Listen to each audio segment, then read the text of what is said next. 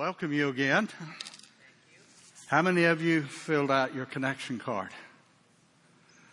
Okay, please fill one out. You filled one out last week? Great. Fill it out this week. I want to tell you why.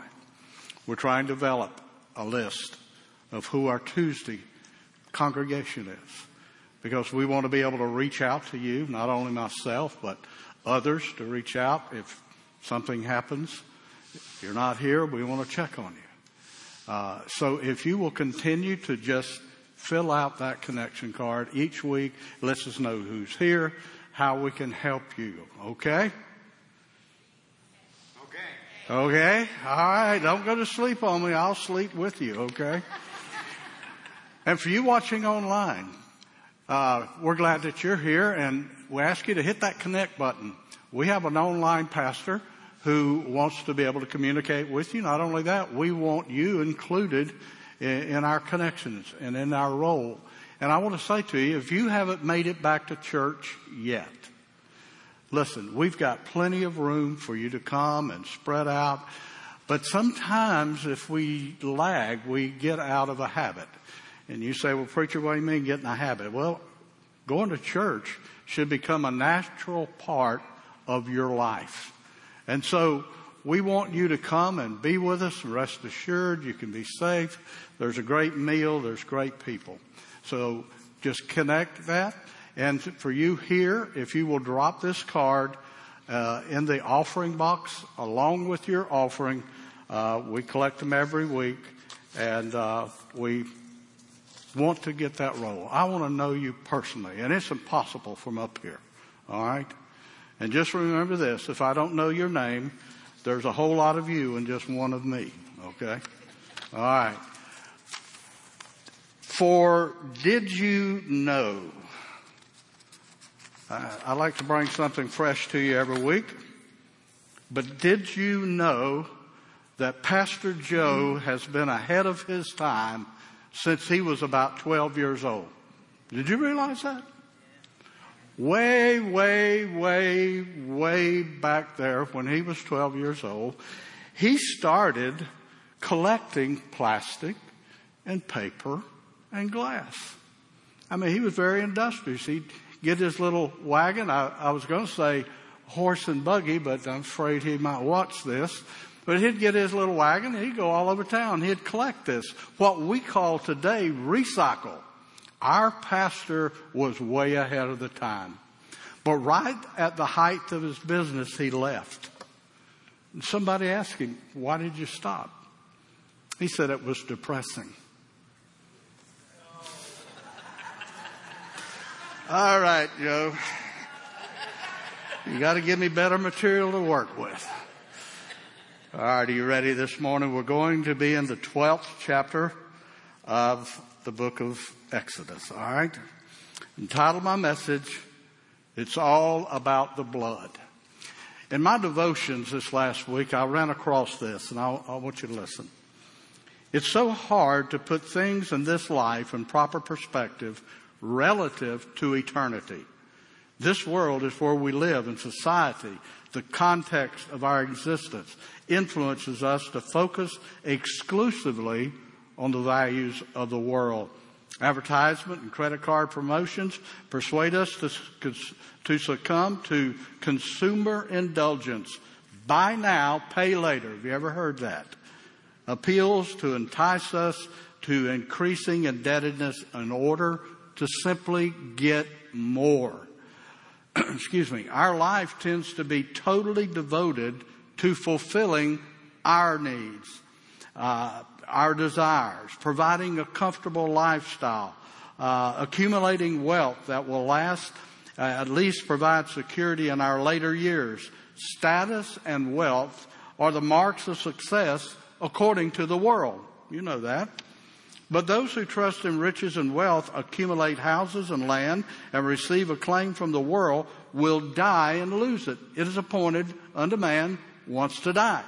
Proverbs, Solomon, when he wrote, he said the futility of working all your life is to gain riches and storehouse wealth, is that when you die, you don't know who's going to get that, and you don't know how they're going to spend it. But we spend our way that way. When we die, This body and all the materialism surrounding it will perish.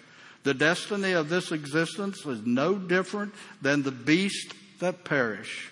Nothing is left.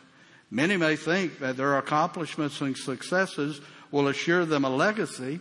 Their names may continue to be on buildings and businesses and financial institutions, but there's nothing no one can do to redeem his own soul. Think about that. Nothing you can do can redeem your own soul. All our goods, deeds, money, philanthropy cannot counter the guilt of sin and provide salvation and eternal security. One may gain the whole world, but lose his soul. Nothing can keep our bodies from eventually decaying, and it takes something other than what we do ourselves to guarantee eternal life. Would you agree with me? When I woke up this morning, my body said no. I remember when I was 18, springing out of bed, ready for the new day. And the problem is we get wrapped up in what's around us. And we have this phrase, Pastor, I'm living under the circumstances. And I'm here to tell you that God came and freed us from circumstances. And He has never proclaimed a life that we have to continue living under the burden of society and the circumstances in our lives. The great lie to Satan, from the young to the very old, is to tell people you can't do this. You'll never succeed. You'll never be free. Satan is always in the negative. But I want to tell you what I found out after 75 years. Failure is only one step in the direction of success, because we learn from our past. And so there's no reason for us to not be like Caleb, energetic right down to the end, because the greatest issue had been settled in his life. What would happen to him when he dies? And he had placed his faith and trust in Almighty God. You may say, what's that got to do with this? Well, the title of my message, it's all about the blood. We sang about that blood. I've been criticized with letters, and other pastors, I was talking with Joe, him also. Whenever we begin to talk about blood, we hear from people and say, you shouldn't preach such a gory message. But I want to tell you, without the shedding of blood, there's no redemption for sin. And the gory message is, without the blood, you're bound for hell. So blood is the hope. Blood, the Bible tells us the life is in the blood. Our blood that flows through our veins, but the blood of Jesus is that life. And there was a guy named Pharaoh that had it all. He was the ruler of the world. Millions of his subjects bowed. All he had to do is say something that he wanted, and he got it. And the problem was, like all pharaohs, all kings, and all despots that have followed, they could never ever get enough. And they would get big storehouses. They would be like the fool that's mentioned in one of Jesus' parables about he looked around at his fields and his crops. He saw all the barns that he had, and he said, I know what I'll do. I'll tear down all my barns and build bigger ones, and I will rest for many years to come. And God said to that fool, tonight your soul is required of you. Nothing had touched Pharaoh. 9 plagues had wiped out the economy of Egypt. His people now lived in a worse condition than the slaves that he held. But yet he did not turn his head. Oh, he tried to make deals. You remember the deals?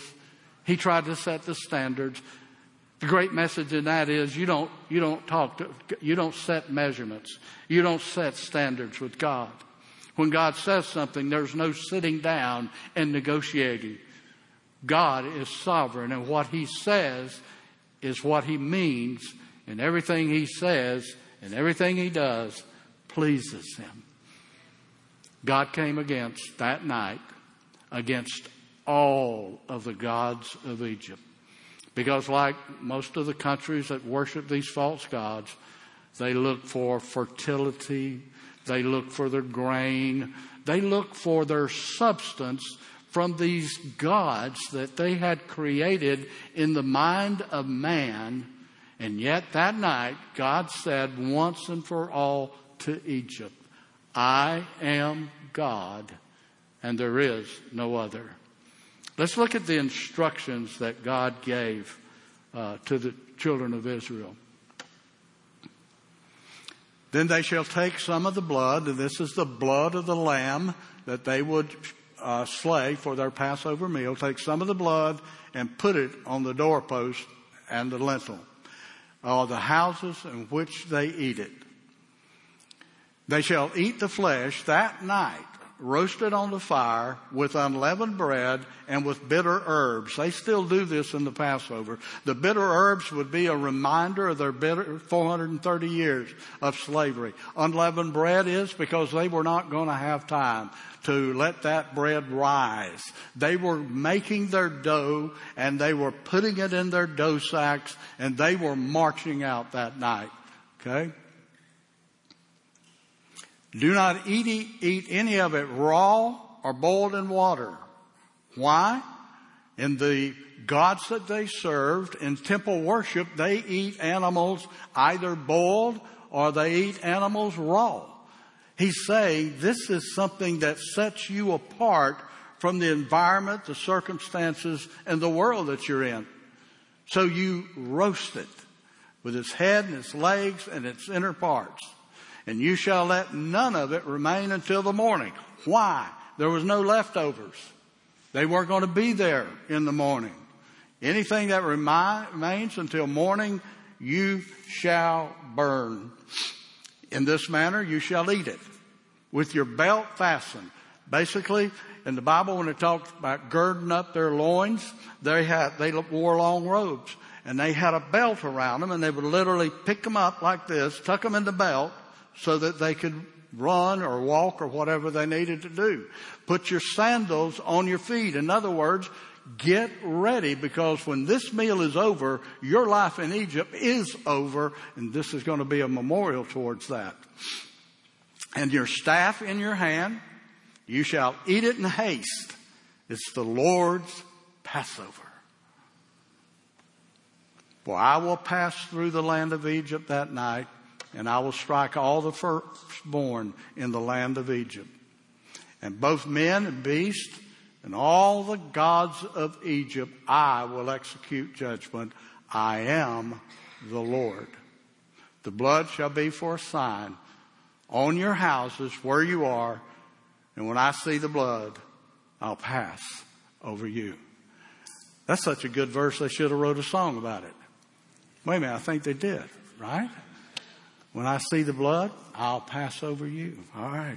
Let's look at why they're doing this. Why are you doing this? It was for a remembrance. What's the remembrance? You shall observe this rite as a statute for you and your sons forever. And when you come into the land that the Lord will give you, as he has promised, we'll see that promise in a minute, you shall keep this service. And when your children say to you, what do you mean by this service? You shall say, it is the sacrifice of the Lord's Passover. For he passed over the houses of people in Israel in Egypt when he struck the Egyptians, but spared our houses. And the people bowed their heads and worshiped. Why did they do this? One of the things that is in the Bible so many times is that parents are to recite to their children why you do something. I can remember as a child, now I have great parents, great Christian parents, I love them, but I can remember sometime when I get up teenager, 16, 17 years old, man, I'm like outgrown church, right? I got the answers, all right? And everything that guy talks about, I like to do. So I don't want to go. And I'd say, why do I have to go to church? And they'd say, because we have to go to church. And I thought about that over the years, and I try to never say that to my kids. Because I have to is not a good reason. Why do we keep the moral law of God? If you have to, then you're doing everything you're doing grudgingly. I'd rather not do it. Mom would say, take out the trash. Do I have to? Oh, I'd get it out, but I'd kick some cans and throw. I want Jesus, in that shed blood that he shed, not just laid down the same moral standards that God had from beginning of time. He put a new nature in us, a nature that desires to serve, to please, and to live out that new life in Christ in us. He has given us that helper, the Spirit of God, and he's given us the ability, the very presence of God in our lives. So why do we do these things? It's because in this issue, that night, we were spared death. That night, the 10th plague came. At midnight, the Lord struck down all the firstborn in the land of Egypt, from the firstborn of Pharaoh who sat on his throne to the firstborn of the captive who was in the dungeon. You remember one other plague before? He said this plague will be from the throne room to the one that serves in the kitchen. Mentioned the maid. Here it's from the throne to the captive in the dungeon, and all the firstborn of the livestock. And Pharaoh rose up in the night, and he and all of his servants and all the Egyptians. And there was a great cry in the land of Egypt, for there was not a house where someone was not dead. Think about that. Not a house in Egypt where someone was not dead. Go ahead. And he summoned Moses and Aaron by night and said, up, go up from among my people. Both of you and the people of Israel, go serve the Lord as you have said. Take your flocks and your herds as you have said, and be gone and bless me also. No terms by Pharaoh. Everything Moses had demanded. I want you to understand, Moses never asked. Moses made demands before Pharaoh. This man who had been in the court of Pharaoh knew how to dress to go into the court. He knew the proper court language. And now the one who had grown up was standing before him and demanding, but the demand was backed by God himself. This bless me. We don't really know what he meant by that. I think he meant bless me by getting out of here. Maybe ask God to somehow reverse. But you see, it's too late. It's too late. You know, when Paul was talking to a king, Agrippa said, almost, Paul, you persuade me to be a Christian.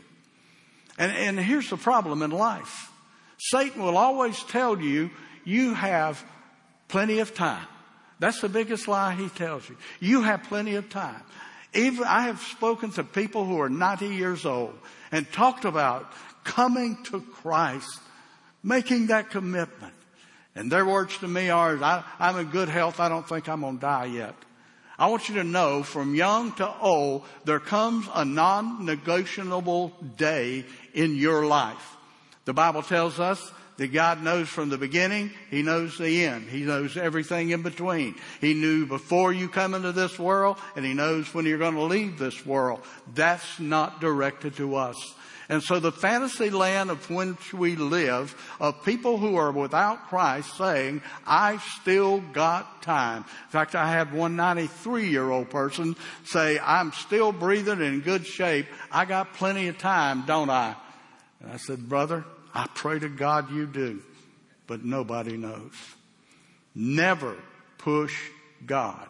If you learn nothing from the book of Exodus, I want you to learn that God does not negotiate his plans, his purpose, or the life that he has for you.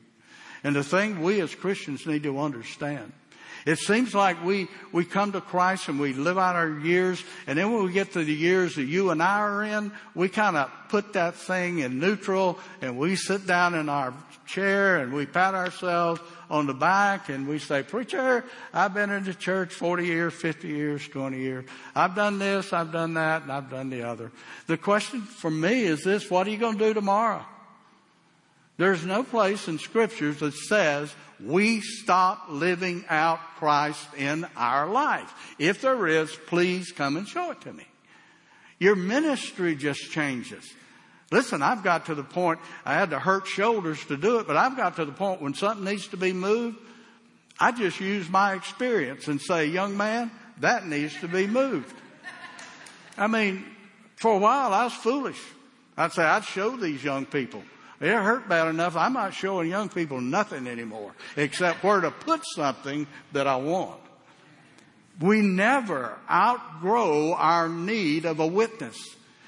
You are part of the largest group of people that you can name in this world.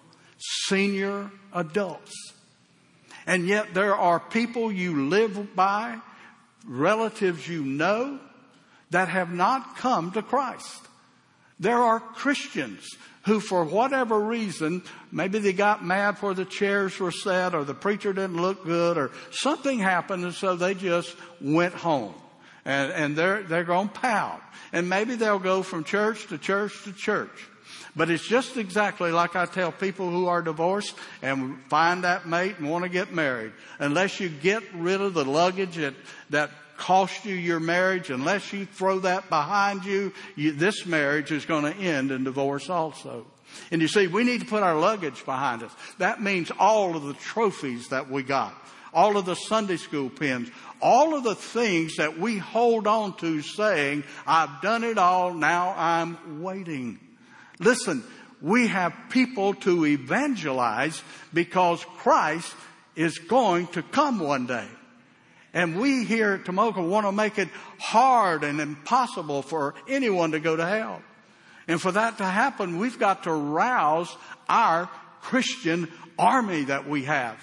And we rouse that army with the gospel of Christ, being missionaries into your neighborhood, into your family, and where you are. Listen, I understand somebody told me this used to have 250 people in it. And then they told me, well, we had COVID. Well, I was aware of that, okay? And I know all these bad things happen. But listen, what is it in our lives that stops us from being faithful to the God who was so faithful to us? Listen, I remember my rotten life. I remember it very bitterly, and there is absolutely nothing I want to go back on. But the greatest thing I think about is how a holy, pure God could justify calling me to Him to grant me salvation and life. Why would He do that?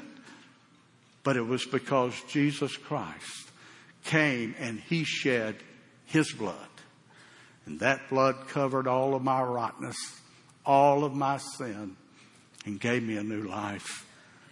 For you that don't know Christ, come to Christ. For you who sit there and are Christians, revive the Spirit of God within you. Revive it in your serving. We need a cameraman. We need a couple of people to work on stage. That's just a drop in the bucket of what we need on Tuesday. There are plenty other opportunities to serve. And do you know that you guys have the greatest thing that you can give young people? Wisdom and the knowledge of how to use it. I've told my kids, I've got a son 52, and he's already confessed and asked his forgiveness for thinking he knew it all. But you know, I still encourage him because he's got 2 sons and 4 great grandkids. We have things to pour out that Jesus Christ has poured in. And we don't negotiate with God. What is all this story about? God's vengeance on them. Did He just throw a dart in the map and say, "I'm getting Egypt"? No. You remember 70 people came from the loins of Abraham. Now over 2 million are going to leave to fulfill a promise. But it goes beyond that. This is one more giant step pointing to the Messiah, Jesus Christ. Pointing to the Messiah. What do you mean, giant step? Well, let's look at the history of nation. Verse 40 through 42. The time that the people of Israel lived in Egypt was 430 years. And at the end of 430 years, on that very day, all the host of the Lord went out from the land of Egypt. And it was a night of watching by the Lord. Don't miss that. God had his eye on the Exodus. They just didn't go out there not covered. God had his eye to bring them out of the land of Egypt. So this same night is a night of watching kept to the Lord by all the people of Israel throughout all of their generations. That turned over to the new Jewish nations, the watching for Christ. Their eyes turned not from leaving Egypt, but to the coming of a promised Messiah. That's backed up with the covenant of Abraham in Genesis 15. Let's look at this covenant that God gave Abraham. The sun was going down and the deep sleep fell on Abram. Okay, that God had told Abraham to gather some birds, cut them in half, and line them up. The way people used to make a covenant is they would get together and they would walk through those sacrificed animals, and they'd turn around and walk through, which said each person that walked through was in charge of keeping the covenant. But Abraham fell asleep, and not by chance, because it said a boiling pot went through those birds, that sacrifice, which means that Abraham wasn't in charge of keeping the covenant he made. What that meant was God said, I'm keeping my covenant. And behold, a dreadful and great darkness fell upon him. And the Lord said to Abram, know for certain that all of your offsprings will be sojourners in a land that is not theirs and will be servant there. Proclamation way in advance. Where were they going to be servants? Egypt. And they will be afflicted for 400 years. Now, I've had people run to me and say, aha, this scripture we read in Exodus said 430 years. This says 400. That's not. Usually in the Bible, they round it. You know how we do. When we tip in a restaurant, we round down instead of rounding up. But that's a round number. But he said, I will bring judgment on the nation that they serve, and afterward they will come out with great possessions. That was well in advance of what was happening. How did they get the possessions? You remember God said, go to your neighbor and borrow. They got gold and silver, no doubt clothes. They got everything that they wanted. They plundered the Egyptians because God had told Abraham when he had no kid, all of your descendants are going to be like the sands on a beach, the stars in the sky. And he planted 70 of them and created a nation. That's why blood. Why blood? Well, in the garden, in Genesis chapter 3, the story of Adam and Eve. They sinned, remember?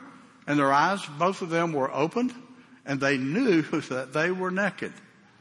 And they sewed fig leaves together and made themselves loincloths. Let me say something about that. That's man's remedy for sin. You see, when they had sinned and their eyes were opened, they realized they were naked and shame come upon them. And they realized shame come upon them because of a sin. And so they said, instead of crying out to God, who always walked with them in the cool of the evening, they said, let's go get some fig leaves and we'll cover our sins. Well, that don't work. They made themselves loincloths.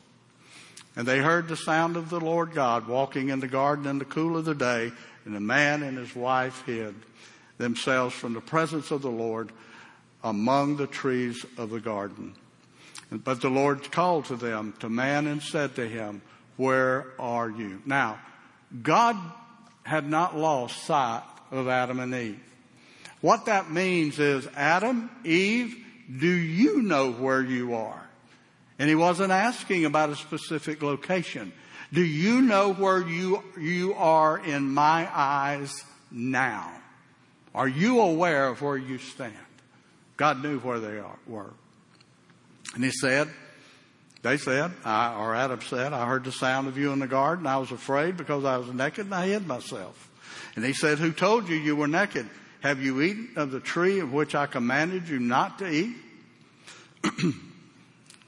Simple question. Later in verse 20 and 21, said the man called his wife Eve because she was the mother of all living.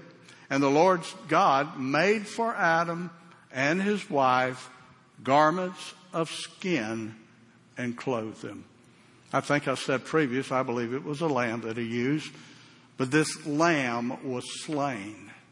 And when you look at that, how far in the history of the world are we? We're only in the 3rd chapter of the book of the beginnings, from the very beginning. Sue, we don't need to bring these verses up. I'll just make note of them, okay? Not only that, but after the flood caused by the sin of the world, Noah, the first thing he did is the offering of blood sacrifice on an altar of one of all the clean animals. Not only that, when the children of Israel traveled to the wilderness, they built a tabernacle. And when they put in the instruments of the most holy place and the holy place, everything that would be used in the service of the Lord, Moses took the blood of a lamb and sprinkled on them to purify them for use of the Lord. And then in that same tabernacle, that offering for sin, blood offering, was made. Not only that, that was carried over into temple worship. Every year on the Day of Atonement, you would bring your atonement offering. If you were too poor for a lamb, you could bring a pigeon. But the atonement for sin went on and on and on, and man continued to sin. You see, God gave a law that he knew man could not keep. God gave a moral covenant to man that he knew they couldn't prove. And it wasn't that God didn't know, but man is stubborn. In the garden, when God created that man, Adam and Eve, he did something I consider dangerous. He gave them free will to make choices. And it's amazing that right out of the gate, they made the wrong choice. But God has a way. Just as he brought 10 plagues against Pharaoh, the land, and all of their gods before he ever got their attention, so God wanted man to know that there is no way you keep the moral law. There is no way that you can honor me. There is no way for salvation except the blood of the Messiah who will come, Jesus Christ our Lord. John was baptizing and Jesus walked by and he said, "Behold, the Lamb of God." Excuse me, a Lamb of God who will save us from our sins. Why did he say lamb? Thousands of years, millions of lambs offered for the sacrifice of people's sins once a year, and it wasn't working. But John said, there is the one that has been prophesied about. Hebrews 9. Bring that up for me, please, if you will. Hebrews 9.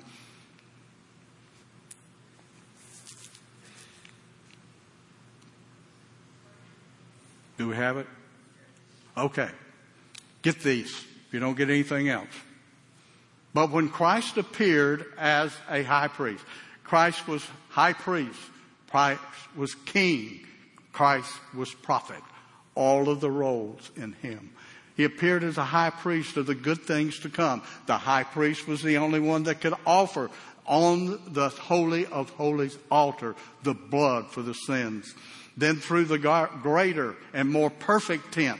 This is a referral to the tabernacle. Remember the tabernacle in the wilderness. Not made with hands. That is, not of this creation.